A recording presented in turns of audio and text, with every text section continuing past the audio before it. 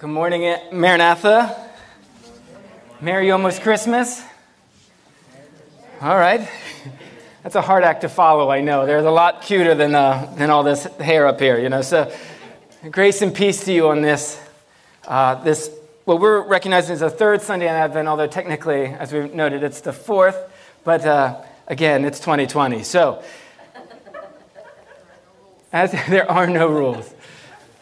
But dear brothers and sisters, let's pray as we look to God's word. Father, we thank you for the joy of this season, the joy in remembering that you became man and dwelt among us, to bear our burdens and to set us free. Lord, we thank you that out of the mouths of babes we can pray. You know, we just heard our children being able to learn your scripture, to call on your name through your word, to remember that you are a wonderful counselor, you are our everlasting Father, you are indeed our Prince of Peace. Father, we ask that you would, through your Spirit, open our eyes to your word. We ask that you would, through your Spirit, make much of Christ today in our time together. We pray in Christ's name. Amen. I don't know about you, but I find it really hard to fake excitement. You know when somebody is really excited to give you something and they want to watch you open it? I have this reaction that it really makes me very self-aware and anxious because they're so excited and you feel like you have to match their excitement and they say, "Aren't you so excited?" And my tendency is to begin to pull back and go, "Yeah." And I want to temper their excitement. I don't want to offend them if I'm not as excited as them. But what I end up doing is just faking it. I know! And I don't think I'm alone in this. And maybe this is how you feel about this season. There are signs everywhere that tell us that this is the greatest time of year, that this season is filled with joy and peace. According to Lexis, this is the season, December to remember, right? But is that true for you? For many, this season is hard, even in a normal year. But add the dumpster fire that is 2020 into the equation, joy and peace may be one of the last things we're experiencing. Many feel the stress of the season, end-of-year deadlines, finishing up shopping lists, even doing so on a shoestring budget. Navigating this season and making plans in light of living in the midst of an ongoing pandemic. Others feel the weight of the season. It's just another Christmas spent alone. It's another one spent without a loved one. The isolation of this year has limited you from being able to even honor and celebrate various practices and traditions. And you just feel an overall weariness.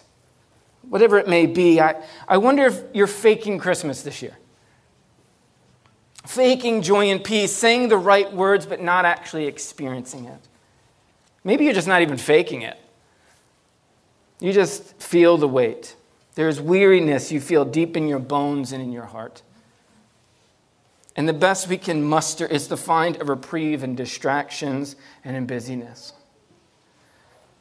Bob Dylan sums it up perfectly. It ain't dark yet, but it's getting there. This is where Advent begins, but it's not where it ends. The people dwelling in darkness have seen a great light. And for those dwelling in the region and the shadow of death, on them a light has dawned. This is the beauty of Advent. This is the blessing of the gospel. This is what our passage this morning, Isaiah 35, is all about. Rescue, rejoicing, and renewal. Would you turn there with me? Isaiah chapter 35, and follow along as I read. This is God's word. And the wilderness and the dry land shall be glad. The desert shall rejoice and blossom like the crocus. It shall blossom abundantly and rejoice with joy and singing. The glory of Lebanon shall be given to it, the majesty of Carmel and Sharon. They shall see the glory of the Lord, the majesty of our God. Strengthen the weak hands and make firm the feeble knees. Say to those who have an anxious heart, be strong. Be strong, fear not. Behold, your God will come with vengeance, with the recompense of God. He will come and save you.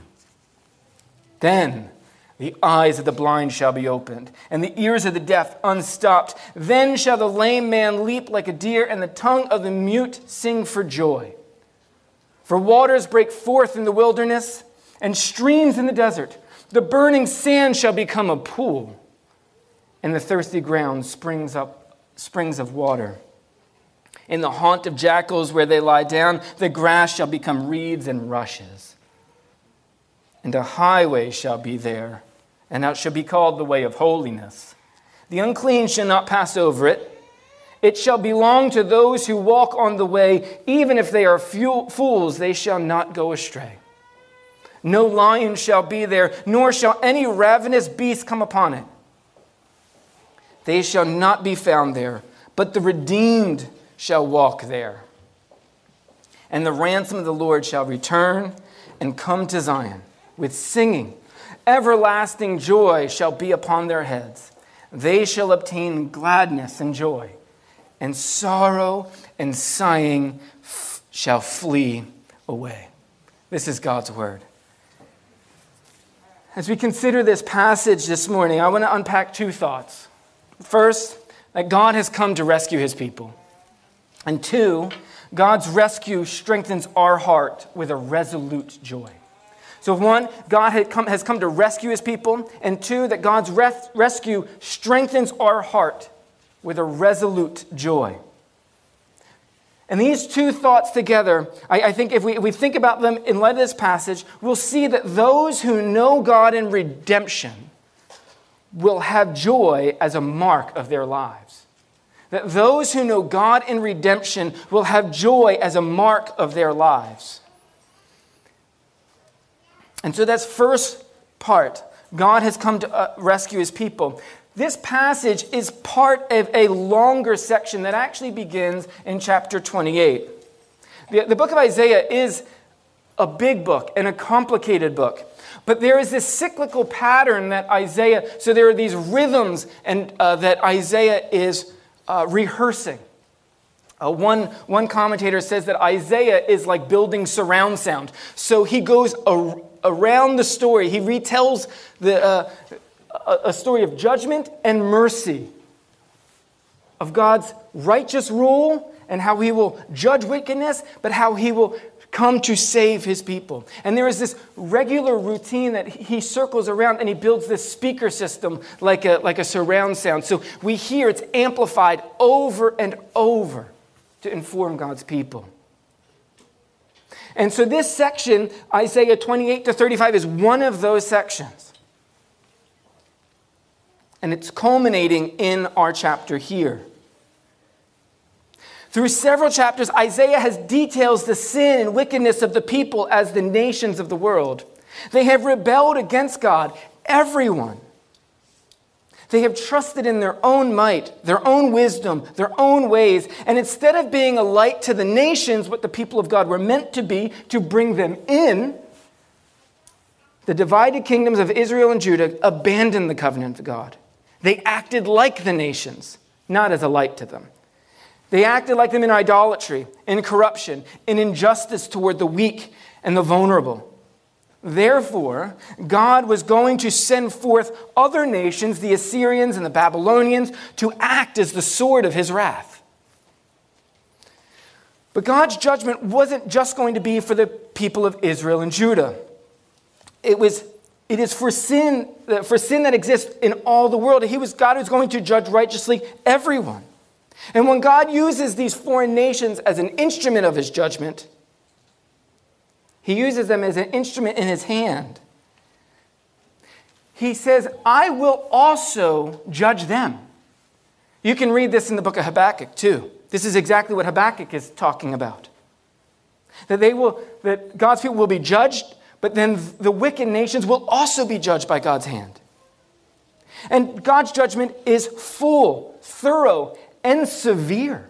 If you read chapter 34, You'll see that he describes this judgment. It is fierce. Yet our chapter this morning also shows that God's mercy is just as full and as thorough as his judgment. Because where sin had left a barren wasteland, God promises to bring about a flourishing garden.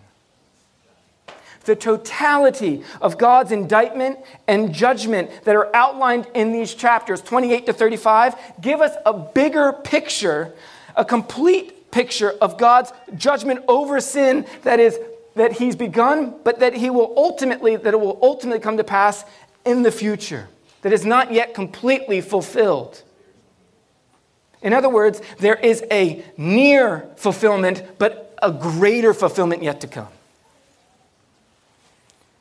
And what Isaiah is showing us is that God is sovereign and unmatched in his rule and his reign. And as a result, this begs the question of the listeners. And here it is, and it's not just for listeners to Isaiah, it's for us as well. It begs this question: where are you putting your trust? In whom are you hoping in? Because if you trust yourself for the things of this world, here's what God says: you will experience nothing but desert. But if you turn and trust in Yahweh, if you trust in the Lord, he will turn the desert of this world into a blossoming garden. This is the choice that Isaiah is laying before us. Again, Isaiah is asking, what are you trusting in? In whom are you relying? What are you hoping to give you joy and peace? You see, Israel, at the time of Isaiah's writing, was a shrimp among whales. They were a little nation in the crosshairs of superpowers: Assyria, Babylon, Egypt, and not to mention the others that are nipping at their heels right around them. So the leaders of Israel and Judah began to look for political alliances. They began to look for military alliances, economic fixes, by partnering with these bigger nations in order to save them. They didn't trust in God to save them. They were saying, what are the pragmatic means by which we can rescue ourselves? These big nations want to swallow us up.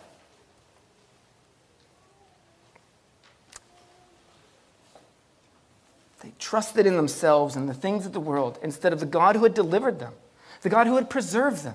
They got and brought them into the land in the first place.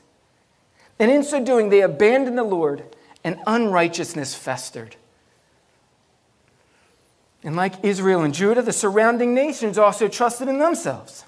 They saw their victories and their might as evidence of their own inherent greatness and power. The victory was of their false gods. They mocked the God of Israel and Judah and leveled other nations with atrocious force. But God is saying, don't go looking for salvation in the superpowers.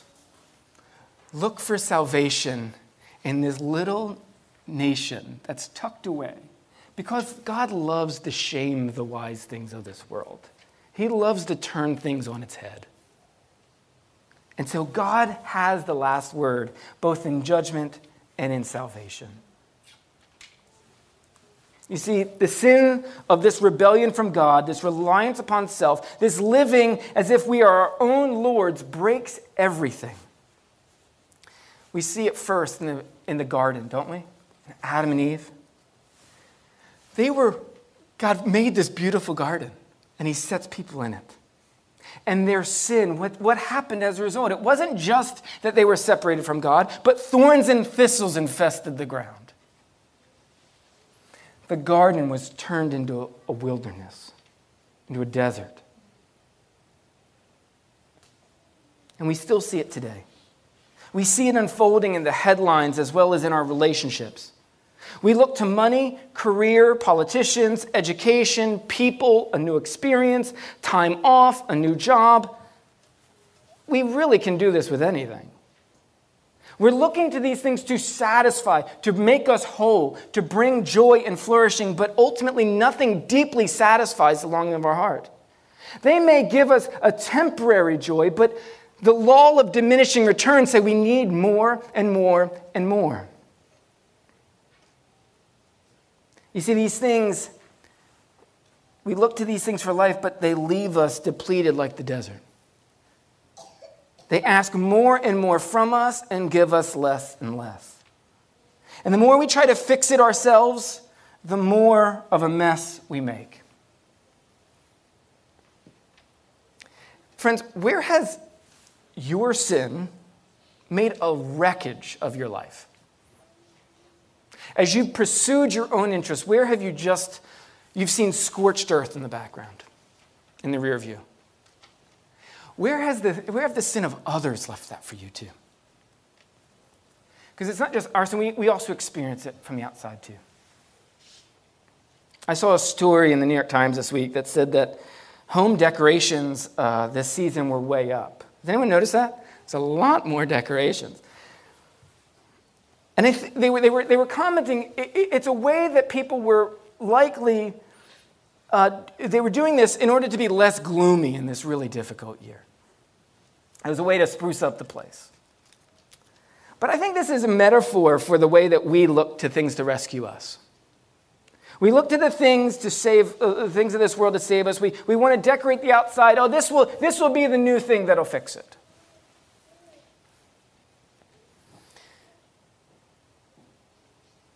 But what Advent reminds us of, what it calls us into, is that this season reminds us that nothing other than God himself can do that, because soon the lights will go away.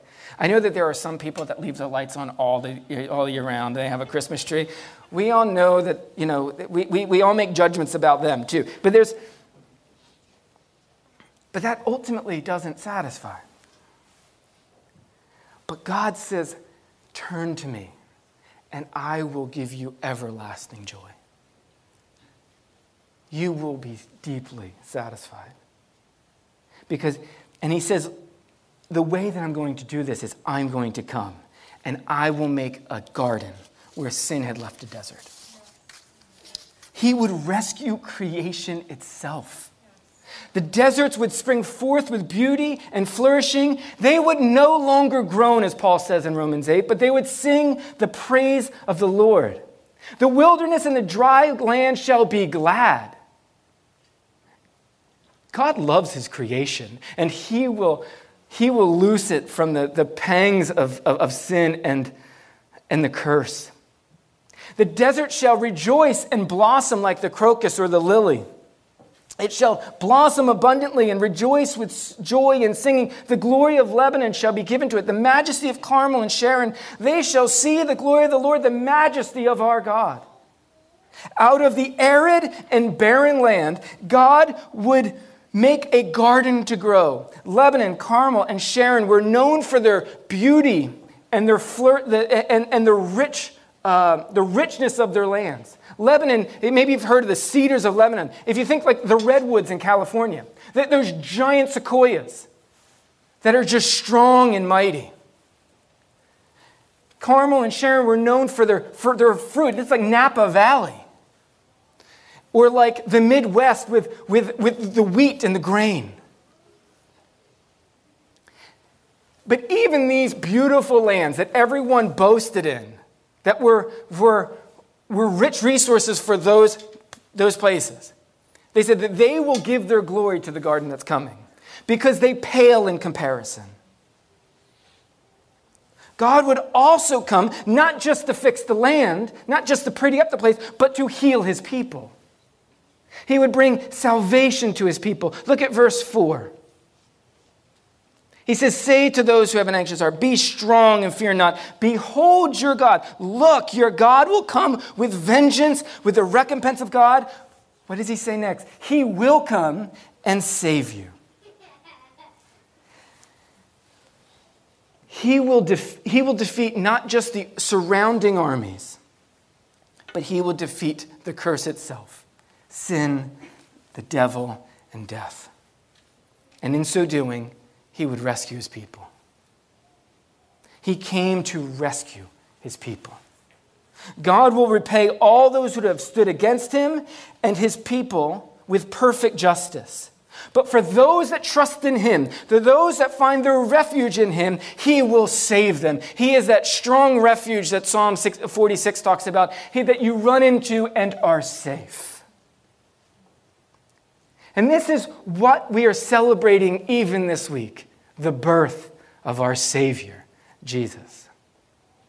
It is even in his name. Jesus means he will save his people from their sins.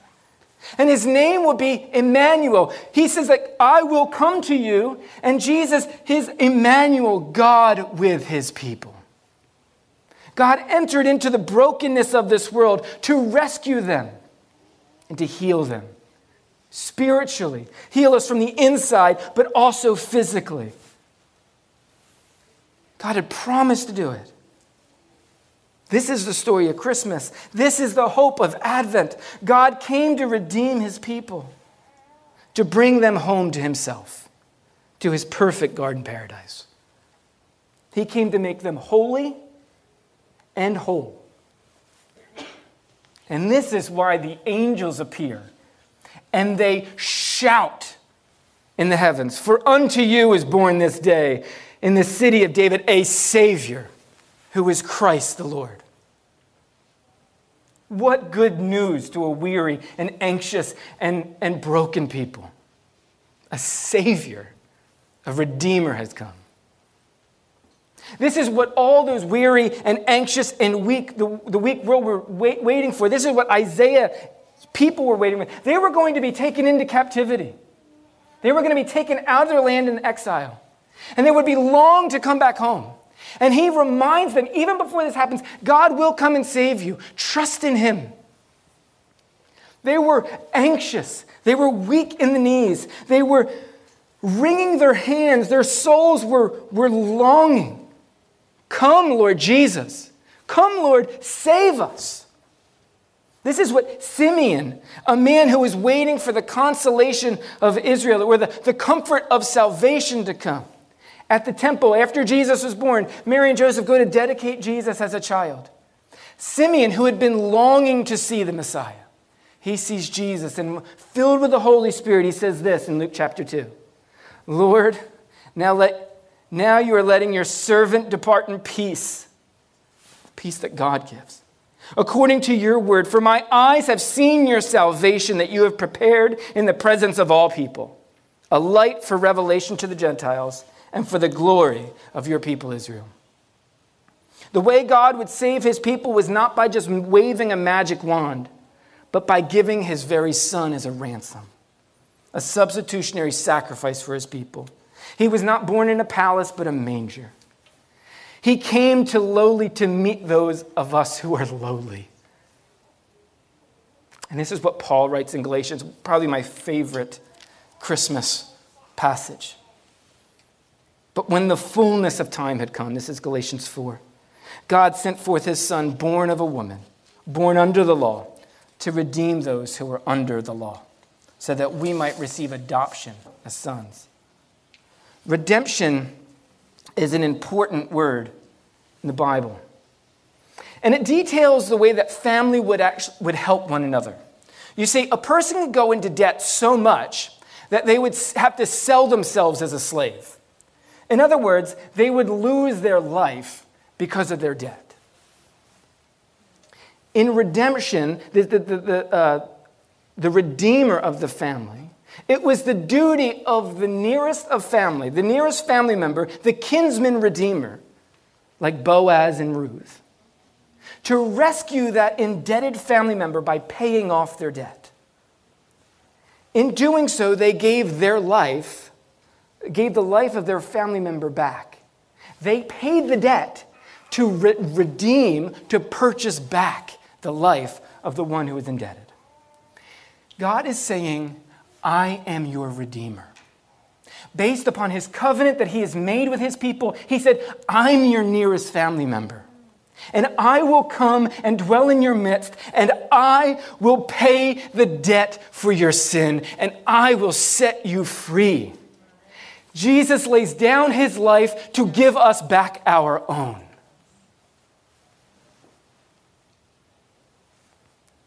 You may recall in Isaiah chapter 6, that great scene where Isaiah sees the Lord high and lifted up. And Isaiah is commissioned. Do you remember that?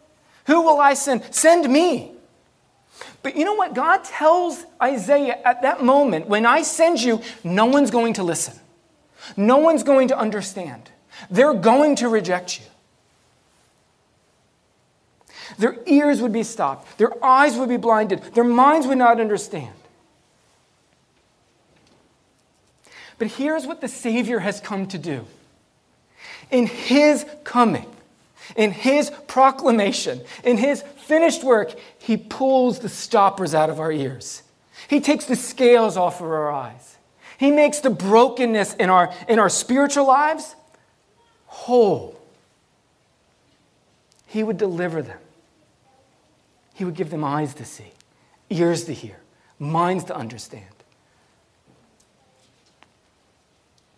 This is the promise of what Isaiah is talking about in verse 5.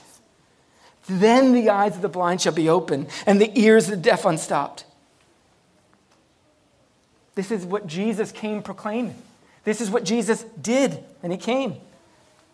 But it wasn't just their spiritual life he heals the whole self. In that way, he would deliver us from the grip of sin and the brokenness of our world. The barren wilderness, then, springs forth to life, not just in the creation, but in our own souls and in our own lives. It is because of this that Isaiah can say, "Be strong and fear not." He's not just saying, hey, toughen up, have a stiff upper lip, deal with it. He's actually saying, based on what God has promised to do, that's why we can be strong. That's why we cannot fear. That's why we can have strong and not wobbly knees. Only in the promise of God's deliverance will our anxious hearts ever find a settled peace. And this is why Isaiah tells us, look to God. Trust in him. Salvation is from the Lord. It is not found in this world. I read a poem by Mark Dever a couple weeks ago, and I think it's a wonderful picture of how Christ has the cradle and the cross help us understand the salvation that God brings. It's called Jesus Held by Wood. Delivered and delivering. Jesus held by wood. Witnesses on either side. Mary stood waiting, quietly gazing, with great feeling on her son. The sky dark above, as at the beginning, so at the end. Jesus held by the wood, delivered and delivering. Jesus held by wood, the scene of Christmas and of Calvary, of the cradle and the cross. Through his life, his death, his resurrection, Jesus has made a way in the wilderness. This is what he says. And there shall be a highway, and a highway shall be there, and it shall be called the way of holiness. I've never been lost in a desert. I'm thankful for that. But maybe Star Wars fans, okay, do you remember that scene where C-3PO and R2-D2 are walking through the desert?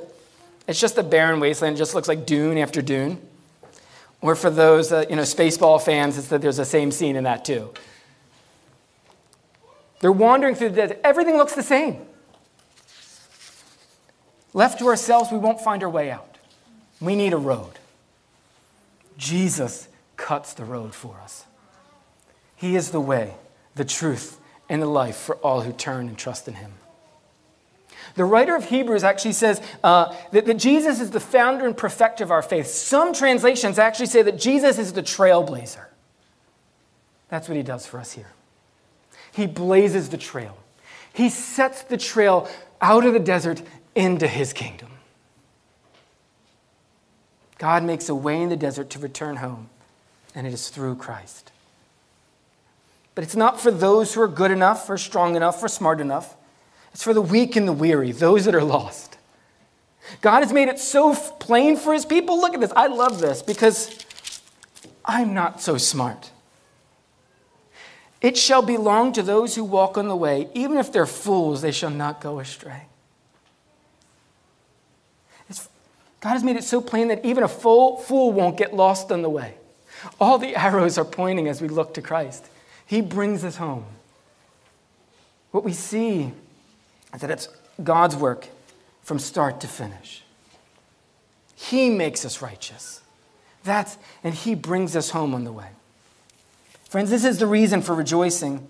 We were lost and wandering in sin. In fact, we were dead in our sin. But God, through Christ, to all who place their trust in Him, He welcomes them to His city, Zion, to come with great rejoicing. That is God's eternal city. This is a city that we read about in Revelation 21, the new heavens and the new earth, where sin and sorrow are no more, and God dwells in the midst of her with His people, and He personally wipes away each tear. You see, real everlasting joy comes but one way. It comes by being in the presence of and relationship with God. You see, God is a byproduct of being in the presence of God. Joy is not just a feeling that we feel that's fleeting, but it is a byproduct of being in the presence of God, because God is joy, is the fountainhead of all joy. This is what Isaiah is saying to us. Joy comes when we look to and rely upon the Lord. And He invites us not just to express our joy towards Him, He actually invites us to experience the joy that He has over us. Friends, I don't know if you think about this. For those in Christ, God delights in you. He is pleased with you. He is not put off by you. I love the writer of Hebrews. He says that Jesus proclaims the names of His brothers and sisters in the congregation. You know why? Because He's pleased. He says, I want you to know the depths of my joy for you. This is what the Lord invites us into His presence. Friends, if you have lost this joy, look at the gift of God's grace in the face of Jesus Christ.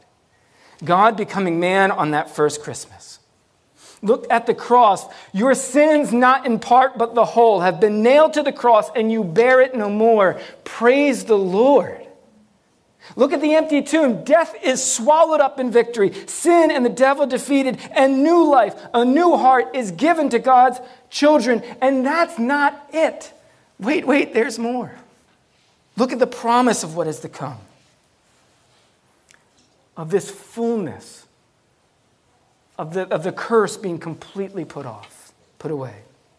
So, and it's in this way that we remember that God has come to rescue us. But two, we also see that God's rescue strengthens our heart with a resolute joy. God's rescue strengthens our heart with a resolute joy, because this rescue and redemption strengthens our heart past this season in our weakness, in our anxieties and fears. Look, we're going to put the boxes away. The gifts are going to break, and they're going to lose their shine. When the decorations come down, we still have a reason for joy, because God's still at work. We see that Isaiah's promises are still unfolding. Jesus didn't just come to heal us spiritually, as if we're some disembodied people. That our souls are just this little orb that flows inside of our body, and then it's just going to be put off. Jesus came to heal us as whole people, the physical world as well. The groans of this world are not permanent. They will melt away. The groans of this world are not permanent for us. I threw my back out yesterday. That's why I'm kind of hunched over weird. We won't have thrown out backs one day. Our ailments and fears will be swallowed up in rejoicing and leaping. When was the last time you leapt? Isaiah invites us to wait in this joyful hope. I will not do it now. Be a puddled mass on the floor. And the ransomed, this is what he says, and the ransomed of the Lord shall return and come to Zion with singing. Everlasting joy shall be upon their heads. They shall obtain gladness and joy, and sorrow and sighing shall flee away. This is our hope. But how do we live in between? What do we do in the meantime? We're still in the midst of strife, social, political, economic, family struggles. We still feel the weight of loneliness and isolation. We see wicked flourish. Daily routines feel more like daily slogs, if we're honest. So how can we have joy in the midst? How does the joy that Christ has rescued us strengthen us for joy tomorrow and Thursday? 1, we know the promises of God and we bank on them. Eric Yang is one of my favorite preachers to listen to. Can I get an amen? Amen. All right, so he's hiding now. But his sermon a couple weeks ago was brilliant. It's beautiful. And I can't add anything to what he talked about how the promise, the thousands of promises God has made, and how he's ticking them all off. He's not going to miss one. Go back and listen to that sermon. It was outstanding. But I invite us to read this passage over and over again. Marvel, rest, and rejoice in the promises that God makes. And when you come to doubt them, say, really? Look at the cradle. Look at the cross. Look at the empty tomb. Look at the work that God has already done in you. And he's promised to bring to completion. Know the promises of God and bank on them. Number 2, recognize that God has not left us alone. He has given us his Spirit. And this is what Paul talked about this last week. The Comforter, the Advocate, the one who intercedes for us, the one who knows the deep wells of our souls as well as the mind of God. That Spirit has been placed in our heart as a down payment of the hope that we have because of the finished work of Christ. And as we walk by the Spirit, we bear fruit. It's not an accident that the fruit of the Spirit is love, joy, and peace, among other things. The Spirit reminds us that he who began a good work in us will bring it to completion. So therefore, walk by the Spirit and not by the flesh. And this is the paradigm of God's deliverance. It's not new. We have been delivered, but we still are not yet at the kingdom. If you remember, Israel being led out of Egypt,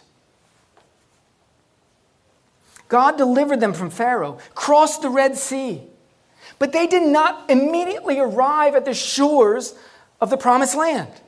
Instead, they walked through the wilderness, but they didn't do so alone. They walked in the presence of God, where joy is, with God, the pillar of smoke by day and the pillar of fire by night. God gave them water out of rocks and bread from the heavens and meat on the wind. Their clothes and their shoes didn't wear out. Talk about a marketing campaign. All birds have nothing on them. Did they face opposition, hardship, and weariness in the wilderness? Yes, but God did not abandon them.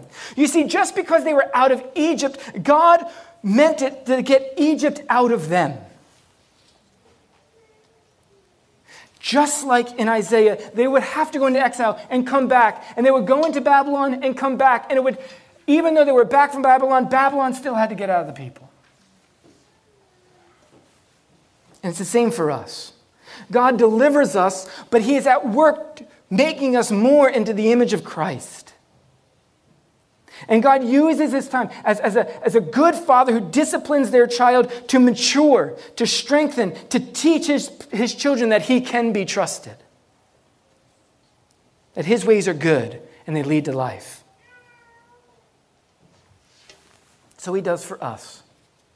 We're to work out our own salvation knowing that God is at work in us and through us. So we're to press on toward the call of God and the upward call of God in Christ. And in this way, we have a distinct advantage, brothers and sisters, over the Israelites in the wilderness and even in Isaiah's audience. We live on the other side of Christmas and Easter. We have seen God prove himself over and over. And even in the midst of groaning, let us have hope. Let us rejoice in the hope we have, in the rescuer who has begun the great work of salvation in us. For we can say with Paul in Romans 8, "For I consider the sufferings of this present time are not worth comparing with the glory that is to be revealed to us. Because we know that those who love God, all things work together for good, for those who are called according to his purpose. For those whom he foreknew, he also predestined to be conformed to his image of his Son, in order that he might be the firstborn among many brothers. And those whom he predestined, he called. And those whom he called, he also justified. And those whom he justified, he also glorified." We can bank in the fact that as we have been saved by Christ, as we look to him, he is still at work saving us day to day. Not that it's incomplete, but that we are working that salvation out, and we know that it will be complete, that we will ultimately be saved as we walk by faith looking to Christ. Remember that God has not abandoned us. And third and last, in this season and every other one, let's remind each other of the hope that we have. This is what the writer of Hebrews says. He says, "Take care, brothers, lest there be in any of you an evil and unbelieving heart, leading you to fall away from the living God. But exhort one another, as long as it's called today, that none of you may be hardened by the deceitfulness of sin. For we have come to share in Christ if indeed we hold our original confidence firm to the end. Do not turn to the right or to the left. Let's remind each other to keep our eyes on Jesus. Dear saints, this is the work we get to do together, spurring one another on in Jesus. This is the goal of Christian community, Dietrich Bonhoeffer said in Life Together.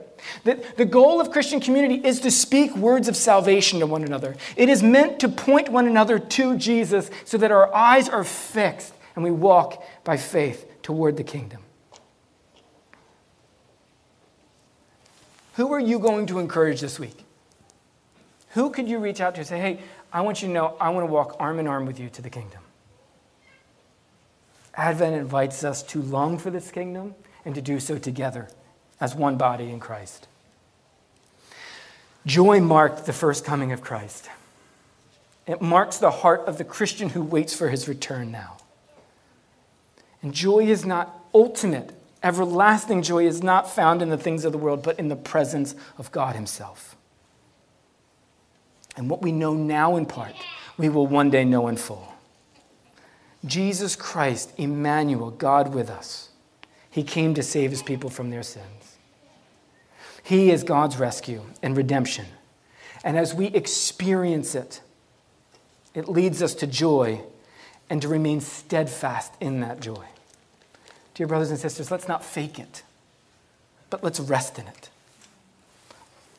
Oh, come, let us adore him, even as we await his coming again. Let's pray.